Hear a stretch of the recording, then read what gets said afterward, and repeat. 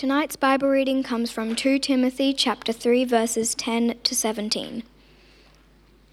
You, however, know all about my teaching, my way of life, my purpose, faith, patience, love, endurance, persecutions, sufferings, what kind of things happened to me in Antioch, Iconium, and Lystra, the persecutions I endured.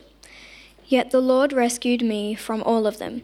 In fact, everyone who wants to live a godly life in Christ Jesus will be persecuted, while evildoers and impostors will go from bad to worse, deceiving and being deceived. But as for you, continue in what you have learned and have become convinced of, because you know those from whom you learnt it, and how from infancy you have known the Holy Scriptures, which are able to make you wise for salvation through faith in Christ Jesus. All Scripture is God-breathed and is useful for teaching, rebuking, correcting, and training in righteousness, so that the servant of God may be thoroughly equipped for every good work.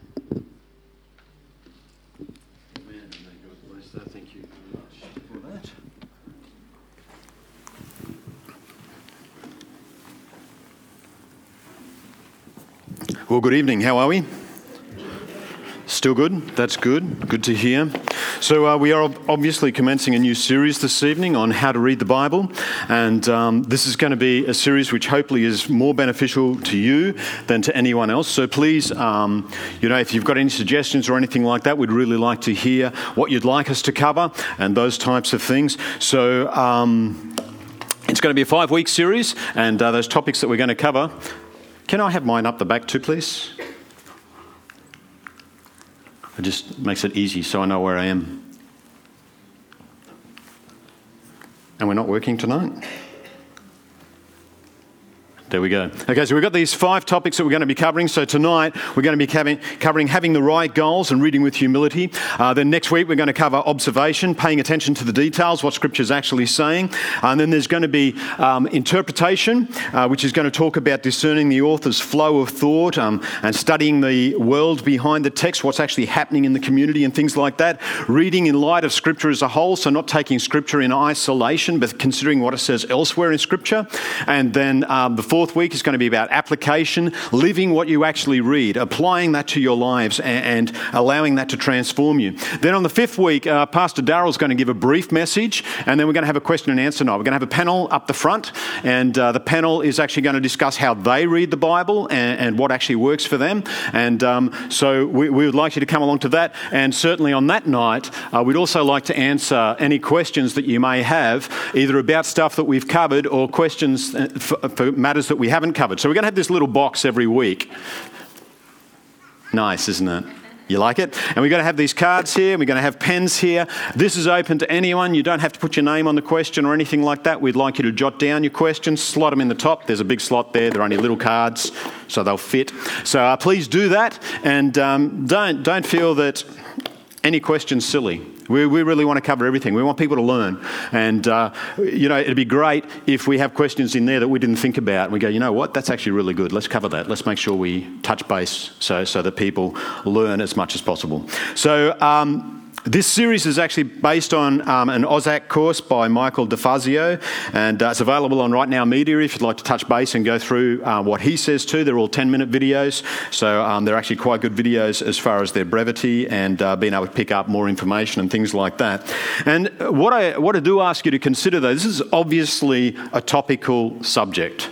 So in order, we can't actually tie it directly to Scripture. We can't turn to a book of the Bible unless we go to Hezekiah 13, which is my favourite book, and we quote directly from there. So please, give us a bit of grace as we move through this and realise that it's not something that we can actually expound from Scripture. This is something that we're doing because we want you to learn, we want you to grow, we want you to hopefully engage with Scripture more. So as we get into it, let's pray. Father God, we thank you that you've chosen this way to communicate to us. It is you that has inspired the word that is before us. And Lord, we want so desperately to understand you. And Lord, the way we do that, the only way we can do that is to read your word and engage with you with what we see there. So Lord, will you just open our hearts, our minds to you this evening?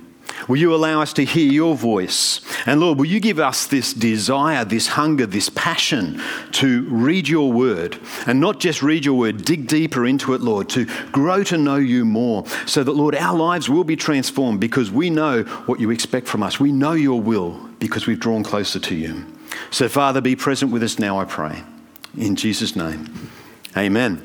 As we start this, I want you to think about your Bibles. I'm not sure what it's like. I mean, now, in this stage in my life, I must have something like a dozen Bibles, and I've got a few that are there, which I hand out quite readily to people, but there's other Bibles there that I keep. There's a Bible that I actually mark and write in. Then I have my Bible that I bring to church that I preach from, which doesn't have any marks in it at all. This is also my study Bible, because when I read a passage of Scripture, I don't want to have my eyes drawn to something I've already marked. So I read a blank Bible and then I mark it in my other Bible that is marked.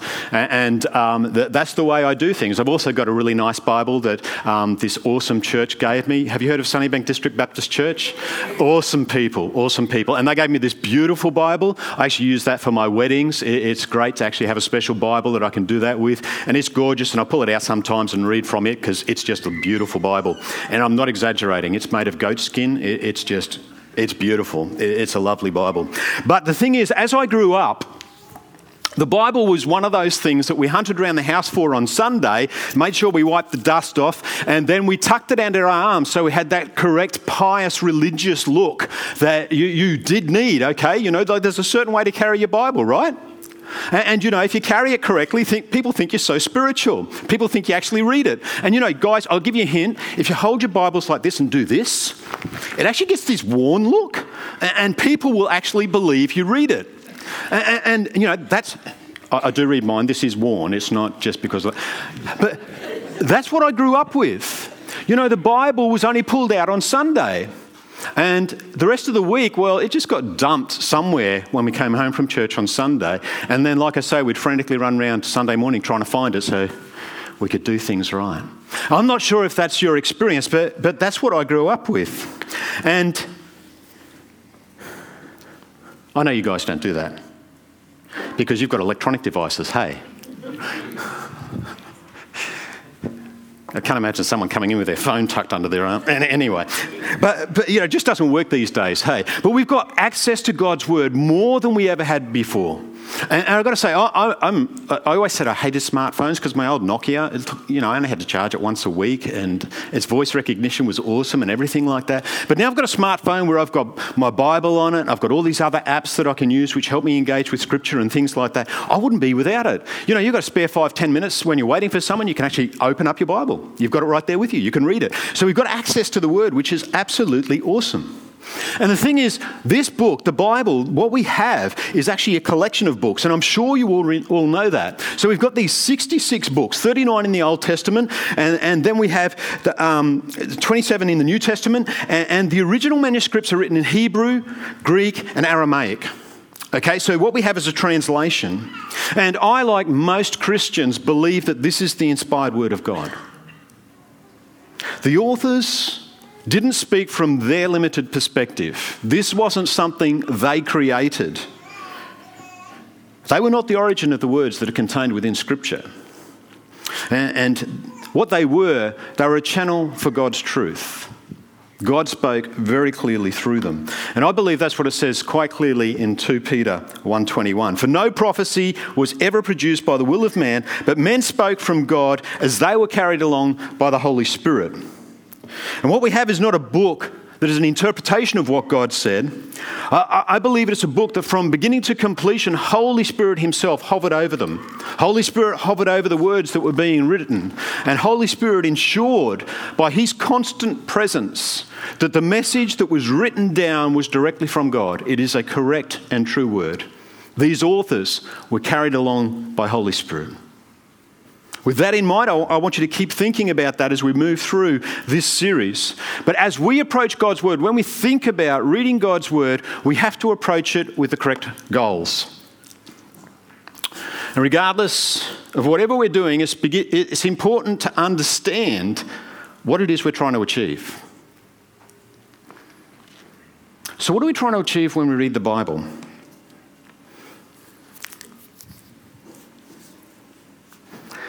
as simplistic as it sounds, what we're trying to achieve is actually wrapped up in the kind of book the Bible is. And I hope that I've emphasised enough that I believe that the Bible is God's inspired word. I hope you get that, and I really hope you believe that. But it's also more than that. I believe it's a living word of God. I believe it's active. I believe it can speak to us constantly and continuously, even if you read the same chapter again and again and again. And I believe this is God's way of communicating with us. I believe he wants to communicate with us, and I believe he does. 2 Timothy 3:16 and 17, as we read, all scripture is breathed out by God and profitable for teaching, for reproof, for correction, and for training in righteousness, that the man of God may be complete, equipped for every good work. Everything we need in our lives in living for the Lord Jesus Christ, we can find in Scripture. We can find direction. God, the divine, almighty, all-powerful, omnipresent, holy, righteous one, wants to communicate with us. I hope you believe that. And he's spoken to speak to us at this time through his word, the Bible. And it's in a form that we can understand. So there's two goals that we should have when reading the word. And the first one's mentioned in John 10:27. My sheep hear my voice, and I know them, and they follow me. So first and foremost, as we approach God's word, we should have this mindset that we want to hear from God. Amen? Is that why we read the word? It should be. It should be the reason why we approach it. And we should not be reading solely for knowledge or to understand the biblical history account of Jesus or anything like that. Our reading is not to gain more information. If we declare ourselves to be followers of the Lord Jesus Christ, then we are worshippers of him. And because this is his word, we should approach it with wanting to hear his voice, understanding what it is that he's actually saying. And if our desire is to genuinely hear from God and to be doers of his word, or what he tells us to do.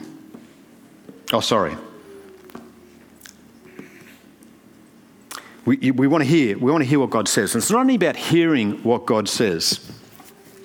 The second goal that we have is that we should want to discover the author's intended meaning. We need to honour God's chosen way of communicating with us. And we prove that we're honouring that way of him communicating with us by not just reading his word, but by doing it. We need to respond to what his word calls us to. And is that our desire? Are we agreeing to do that? Because if it is our desire to genuinely hear from God and to be doers of his word or what he tells us to do, then we need to ensure that we understand who it is who determines the meaning of the text. And I think people have differing opinions on who determines the meaning of the text when you read a book. I think, we've possibly all read those books where you decide the ending as kids and teenagers. There were those books where you could go through all different types of finishes to the text. And some people say it's actually the reader that determines what the text is saying. Some will say it's actually the text itself. And others will say it is the author. And I believe it is actually the author. And I think each of us have had that experience where we send a text or we send an email or we send something like that, and the person comes back at us and we're like, whoa, they didn't understand what I said at all. And so you've got to contact them and you've got to tell them what it was that you really meant. That's because they've read the text and they've interpreted it the way that they think is correct, but that's actually not what you meant. So you as the author, contact them and say, hey, that's not right. This is what I really meant. And so it's the same with what we have with Scripture in front of us. That's the way we should think of it. It's the author who determines the meaning. And we have to carefully consider his intent and his ways in what he says as we approach Scripture. And so when it comes to reading Scripture, there's two ways to read. One's exegesis and one's eisegesis. So eisegesis is reading meaning into the text. Now, you'll find some people who preach in front of a church and things like that, they've got their hobby horses, and who knows what their hobby horses are, but they have this tendency to decide on the message they're going to give, and then they squeeze Scripture to actually support that message. Have you ever experienced that? Come on, I have tons of times. Yeah, so you have this eisegesis, and generally speaking, unlike tonight, pastors and preachers will speak exegesis, where they actually look at the Scripture and they draw the meaning out of the text for you. That's how we should approach Scripture. It's obviously the second way that we should be doing. And we want to be drawing the meaning from the text. And I said before that it is the author that determines the meaning of the text. So drawing meaning from the text is not about ignoring the author. It's about studying the text, looking to discern God's voice by discovering his intended meaning. We need to be sensitive to Holy Spirit and his prompting so that as we read, we're listening to God in order to understand the text. 2 Timothy 2:7 says, "Think over what I say, for the Lord will give you understanding in everything." Has someone got the NIV? Yep, what's the NIV say?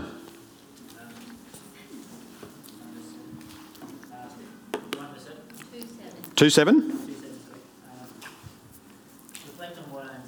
Reflect on what I am saying.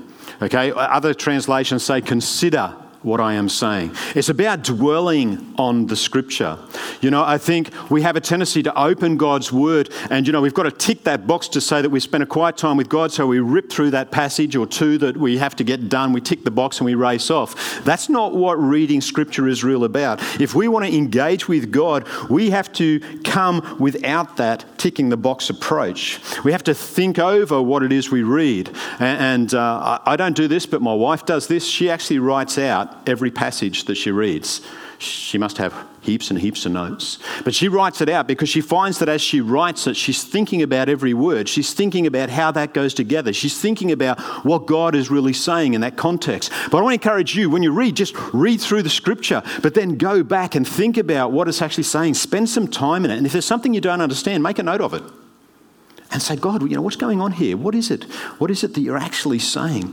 Because our desire is to understand what is being written. And that brings us to our next point. We have to prayerfully approach Scripture. We have to ask for God's help. And if we ask for his help, do you think he's going to give us the understanding that we need to hear his voice and know what he's saying? That's what it tells me in the very Scriptures we're talking about. And so as we approach Scripture, we also have to approach it with humility. We have to read with humility. And who thinks that's a bit weird? No one. Okay, we'll move on to the next point. But it is a bit of a strange thing to say. And when we approach Scripture with humility, this is the only way to approach Scripture, really. It allows us to get as much as possible out of it. And none of us, this side of eternity, will ever get to a stage where we know God to such an extent that we don't need to know anything else. Each of us, each and every day, has got more to learn. And if the way God speaks to us is through his word, then we should always come with an expectation that God is going to speak. And he's going to tell us or show us something new. And I just love the passages of Scripture that emphasise this. I've just pulled two out of the Psalms. Psalm 25:9. He leads the humble in what is right, and he teaches the humble his way. Psalm 119:60. I hasten and do not delay to keep your commandments. That we're reading what God says and we're being obedient to it. And if we approach Scripture humbly, knowing that each and every time we open God's word, he can teach us something new, he will do it. If we come with expectation, he will do it. And the tension is, if we come with a hardness of heart, unwilling to listen to God, unwilling to obey what he says, then he isn't going to reveal things to us. And this isn't because God only blesses the goody two-shoes and those who do everything right, or because he's mean or vindictive or selfish or anything else. It's because he's a good father. And we don't have a surplus of parents here this evening, but for those of us who are, and you teenagers who are always 100% obedient to your parents, this won't apply to you. When we speak to our kids, there's times it's best for us to remain silent. Amen? Yeah. Elena, I don't know if you've picked this up. Elena is an incredible academic. She was an OP1, and, I was like, who knows? OP 4,956 or something. But Elena so desperately wants our kids to be academic achievers. And so when she's explaining a topic, she won't actually give that up until the kids have actually got it. And, I've stood there and I've watched Elena, who doesn't do things forcefully, but she's trying to get the kids to understand this, and the kids are rolling their eyes, and they're drumming the table, and they're doing all sorts of weird and wonderful things, and I go, hey, babe, let's just leave that. Hey, but Charlie is like, no, hun. Let's just let that slide. Were the kids listening? No. And what you don't want to do is develop a habit when you start talking about something that's important to them that they just shut down and stop listening. God is a better father, a better parent than I am ever going to be. And he wants so much more for us. So if you're going to ignore him, if you're going to shut his voice down every time he speaks, if you're not going to be obedient to him, he's going to remain silent for a period of time until you desire to connect with him again. And then he'll begin to prompt you once more. He wants us to listen to him, and more than that, he wants us to obey him. So if we're not going to, he's just going to remain silent for a while. And you'll find that Scripture just doesn't speak to you as much. If that's you, I need to talk to you after the service. We need to actually get that turned around. So please come and talk to me. But he's a much better father than I'll ever be. And I think what we need to do is approach God and ask him to talk to us. Ask him to reveal his truth to us. Ask him to prepare us to hear from him as much as we can. And with this in mind, I think in order to prepare to hear God, we need to pray. And I believe as I read Scripture, Holy Spirit continues to hover near. He indwells me, of course. There's no doubt at all about that. But I believe there's something about God's Word and Holy Spirit, me engaging with God and Holy Spirit making that Word alive to me. And I believe he waits to stir our hearts, to illuminate our minds to biblical truth, to redirect our lives, to call us to obedience and prompt us to action. And I believe that happens when we engage with the Word. Who's had those opportunities where you open the Word and you're sharing with someone, you see that spark go on in their eyes? Yeah? Is that exciting? I mean, that's what I live for. I just love it. I sit with my Connect group and, we delve into some pretty deep things sometimes. And I just love it when someone finally gets it. They might have just been protesting a little bit before that. And then it falls into place. And you're like, wow, that's awesome. That's not me. I can't do that. That's Holy Spirit. That's him opening their eyes to the biblical truth that's right before them. And then they engage with it and they're moved because they have heard God's voice. And so we need to pray. We need to pray to God before we read, and we need to ask him to open our spiritual eyes. Open my eyes that I may behold wondrous things out of your law. We ask God to show us glimpses of his glory. We ask him to show us his purposes that we can't see on our own. We ask him to do what we can't do in our own strength. And so we pray to God before we read, we pray to God while we read, and we pray to God after we read. And I think initially we should pray that God opens our eyes, as I've said, to his word, because we're not totally humble when we approach Scripture. We'll get to that in a moment. And many of us are not ready to obey. But if we at least pray that, it shows that that's what we desire. And we want to hear him. We want to submit to him. And if you keep wrestling with him, he's going to open your eyes.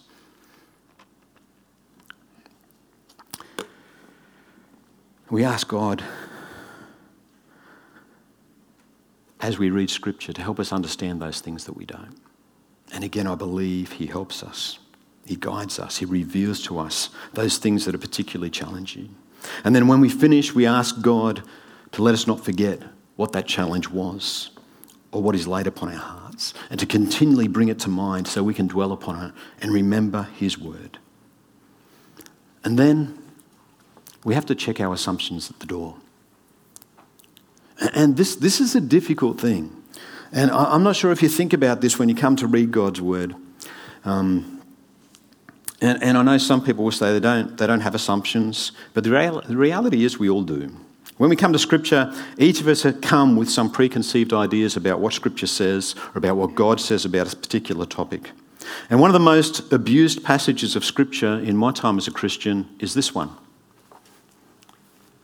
When it comes to Ephesians 5, there's plenty of men in my history who would say, well, that's enough from Ephesians 5. That's all the women need to know. And some men and some churches have used this passage for a very long time to insist it doesn't matter what is going on in the house. Women have to submit to their husbands, regardless of the physical, psychological and emotional abuse that could be there. It doesn't matter. Scripture says wives submit. That's not what that passage of Scripture says. The call for wives to submit is with the understanding that husbands will treat their wives as God treats the church. In fact, in this passage of Scripture, there's a little bit to the wives and there's a heck of a lot to the guys. Interesting, the guys seem to ignore that bit.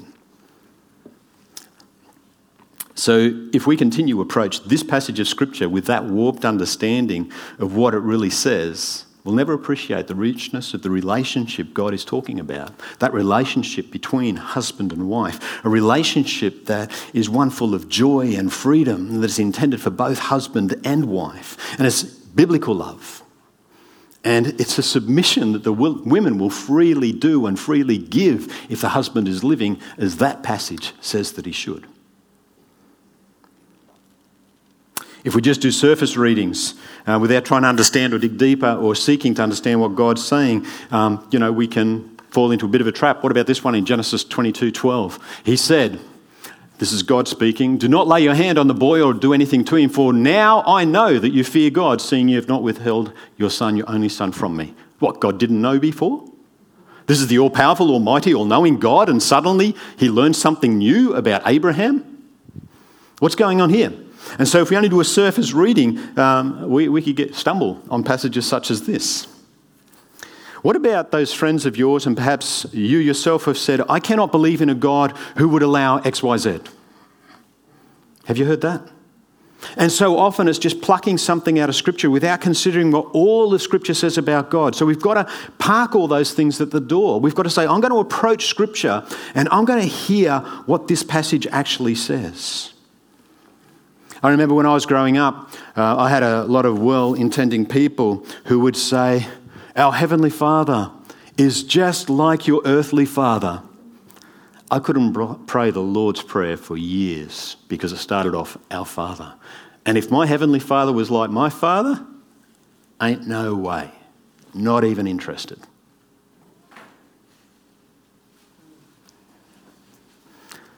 In all of these cases, we have to be willing to acknowledge, at the very least, we sometimes approach Scripture with assumptions.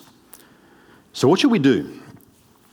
I just want to give you a couple of pointers to finish up with. Okay, I think first and foremost, we have to recognise that we all have assumptions. And I know that's really difficult for you to accept, for some people to accept, but we have to be aware of what we think sometimes. And I think sometimes we do this spontaneously as well. You know, we open the Word and we start reading the Bible. What do you think when you suddenly come upon a word that's like judgment? What's freedom? What's wrath? What's marriage? What's sin? And when you read those words, what are the things that come to mind immediately for you? And if you've had things conjure up in your mind, is there a chance that perhaps some of those thoughts would not be in line with what Scripture actually says? Or the particular passage that you're reading, and that's not what it actually says? And if that's the case, you have to be willing to recognise that you have assumptions about those words, and perhaps you're bringing those into the way that you actually read Scripture. So once you've recognised these assumptions, once you've said, well, actually, I do actually do that, we have to evaluate those assumptions. And so what we do, we have to think through our assessment or assumptions of those words that have caused that situation, or it may even be a phrase that will affect our interpretation of Scripture. How do they line up with the passage of Scripture that is before you? Is the way you're thinking counter to what Scripture appears to actually be saying? And I think we've got some beliefs, some Christian beliefs, which are like that. We've decided on one course of action, we've decided on one doctrine, which is perhaps not true to Scripture. And so we have a tendency to twist or bend Scripture to fit into what we're saying. And I'm asking you not to do that. Think about the fact, this is what I believe. But when you approach Scripture, allow Scripture to speak. Don't take your preconceived ideas and allow Scripture to be bent to form what you would like it to say. And so we must evaluate our thoughts. I think this way. Scripture says this.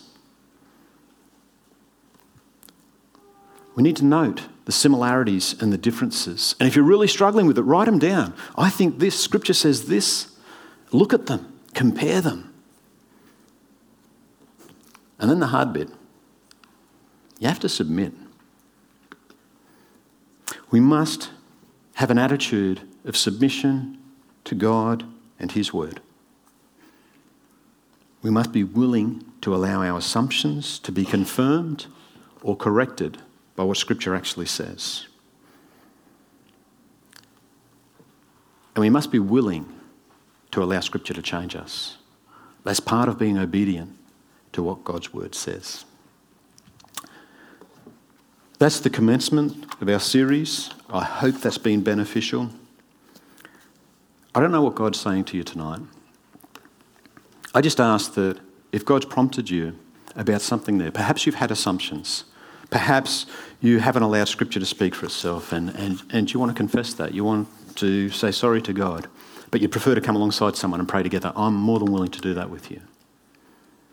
Perhaps you have heard a few things which make you think, you know what, my reading life, the time I spend in God's Word isn't what it should be.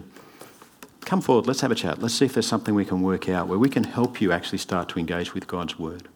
And perhaps you think this is just all waffle and we should be approaching in another way. Come forward and talk about that too. I would love to hear from you. We really want to help you in this series. And again, you may have questions that you don't want to talk to me about. Just jot them down, slide them in the box. We'll get onto them in week 5.